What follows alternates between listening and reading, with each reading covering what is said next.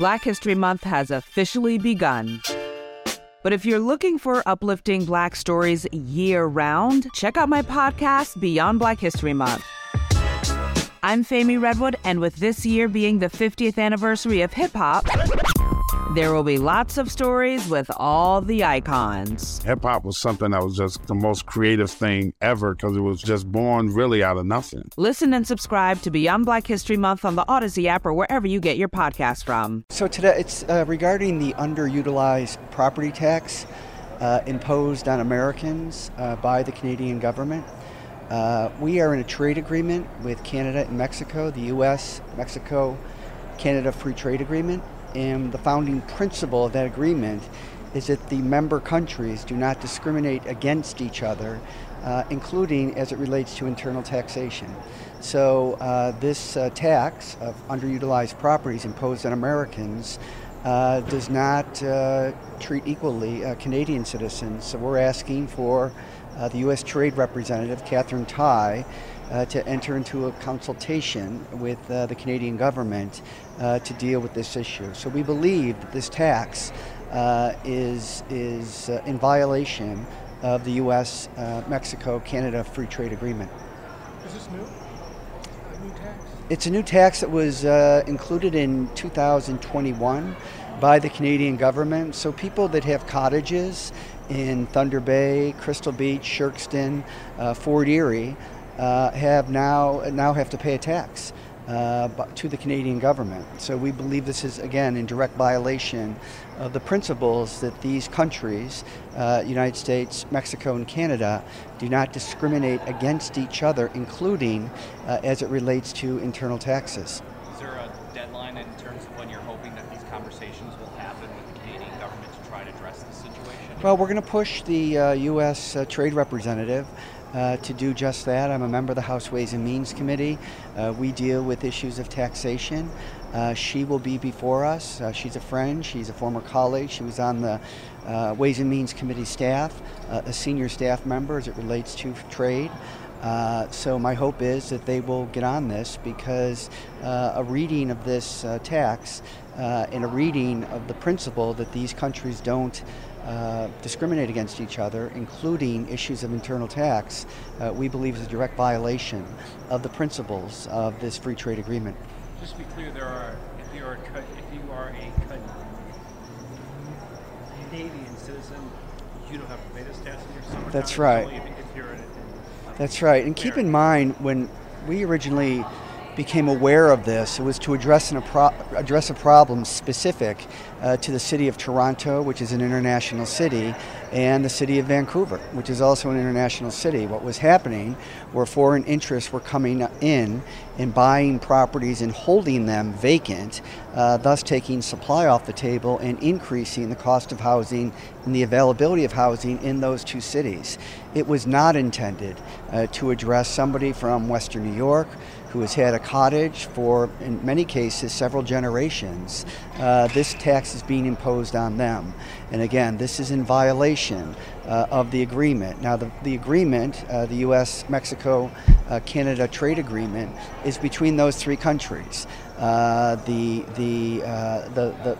people that are responsible for buying up all these properties in Toronto and Vancouver are not from the United States in most cases, and Canada.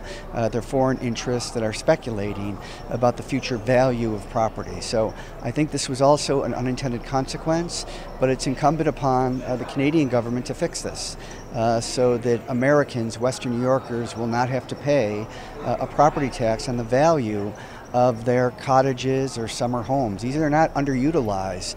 They're fully utilized as seasonal properties. In many cases, they were built without insulation, without basements, because it was anticipated that they would occupy them typically, traditionally, from Memorial Day through Labor Day. The percentage of the tax that is proposed here, it doesn't seem like it's a lot, but it seems like there is quite a significance in terms of what's being proposed here, and just even though it's a small percentage, it's something that, obviously needs addressed? Well, it's not addressing a problem. And the Canadian government was trying to address a very different problem specific to Toronto and Vancouver. As I said, many of the Western New Yorkers that own cottages in Canada, they're several generations old. They've been passed through families. These aren't, multi-million-dollar properties. That's what's going on in Toronto and Vancouver, not in Fort Erie, not in Crystal Beach, not in Bay Beach. And this issue needs to be addressed. And we think that one of many vehicles is the trade agreement that was signed by the three countries. And it is explicit that the member countries will not discriminate against each other. The founding principle of the agreement, including on issues of internal taxation. And when this tax does not apply equally to United States American citizens and Canadian citizens, that is a violation, at least of the principle of the U.S. Mexico-Canada Free Trade Agreement.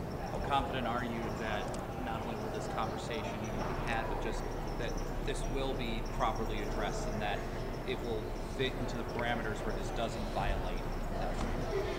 Well, we're asking for an exemption for Americans who own seasonal recreational properties in Toronto. This is not underutilized property. These are not underutilized properties. They're not vacant properties.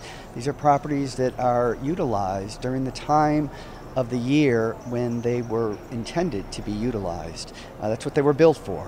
They're along the beaches of Lake Erie and Lake Ontario. These are cottage communities: Crystal Beach, Bay Beach, Fort Erie, Thunder Bay, and so we think that a reading of this will prompt the U.S. Trade Representative to open up that consultation with her Canadian counterpart toward the goal of repealing this tax as it relates to Americans who own cottages.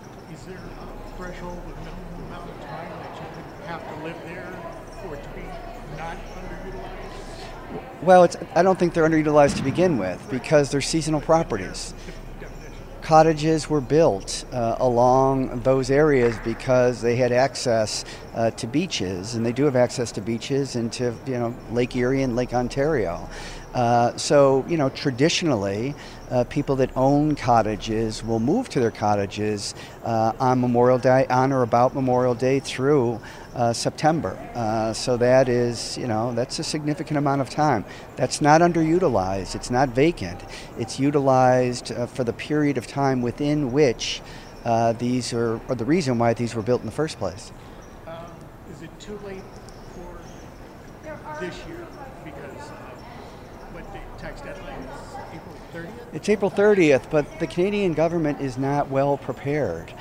People are not getting tax numbers. We had a survey of over 300 respondents. People are frustrated, they're hurt, and they are mad, and for good reason. So none of this has taken place yet. It's effective this year, but people are having a difficult time getting the very thing that they need from the Canadian government to comply with this tax. Now, if they don't have that information, they could be delinquent on their taxes and subject to a fine or a penalty. So obviously this was not well prepared. It was ill-conceived of, and we think it's unjust and, as I said, a direct violation of the U.S. Mexico-Canada Free Trade Agreement.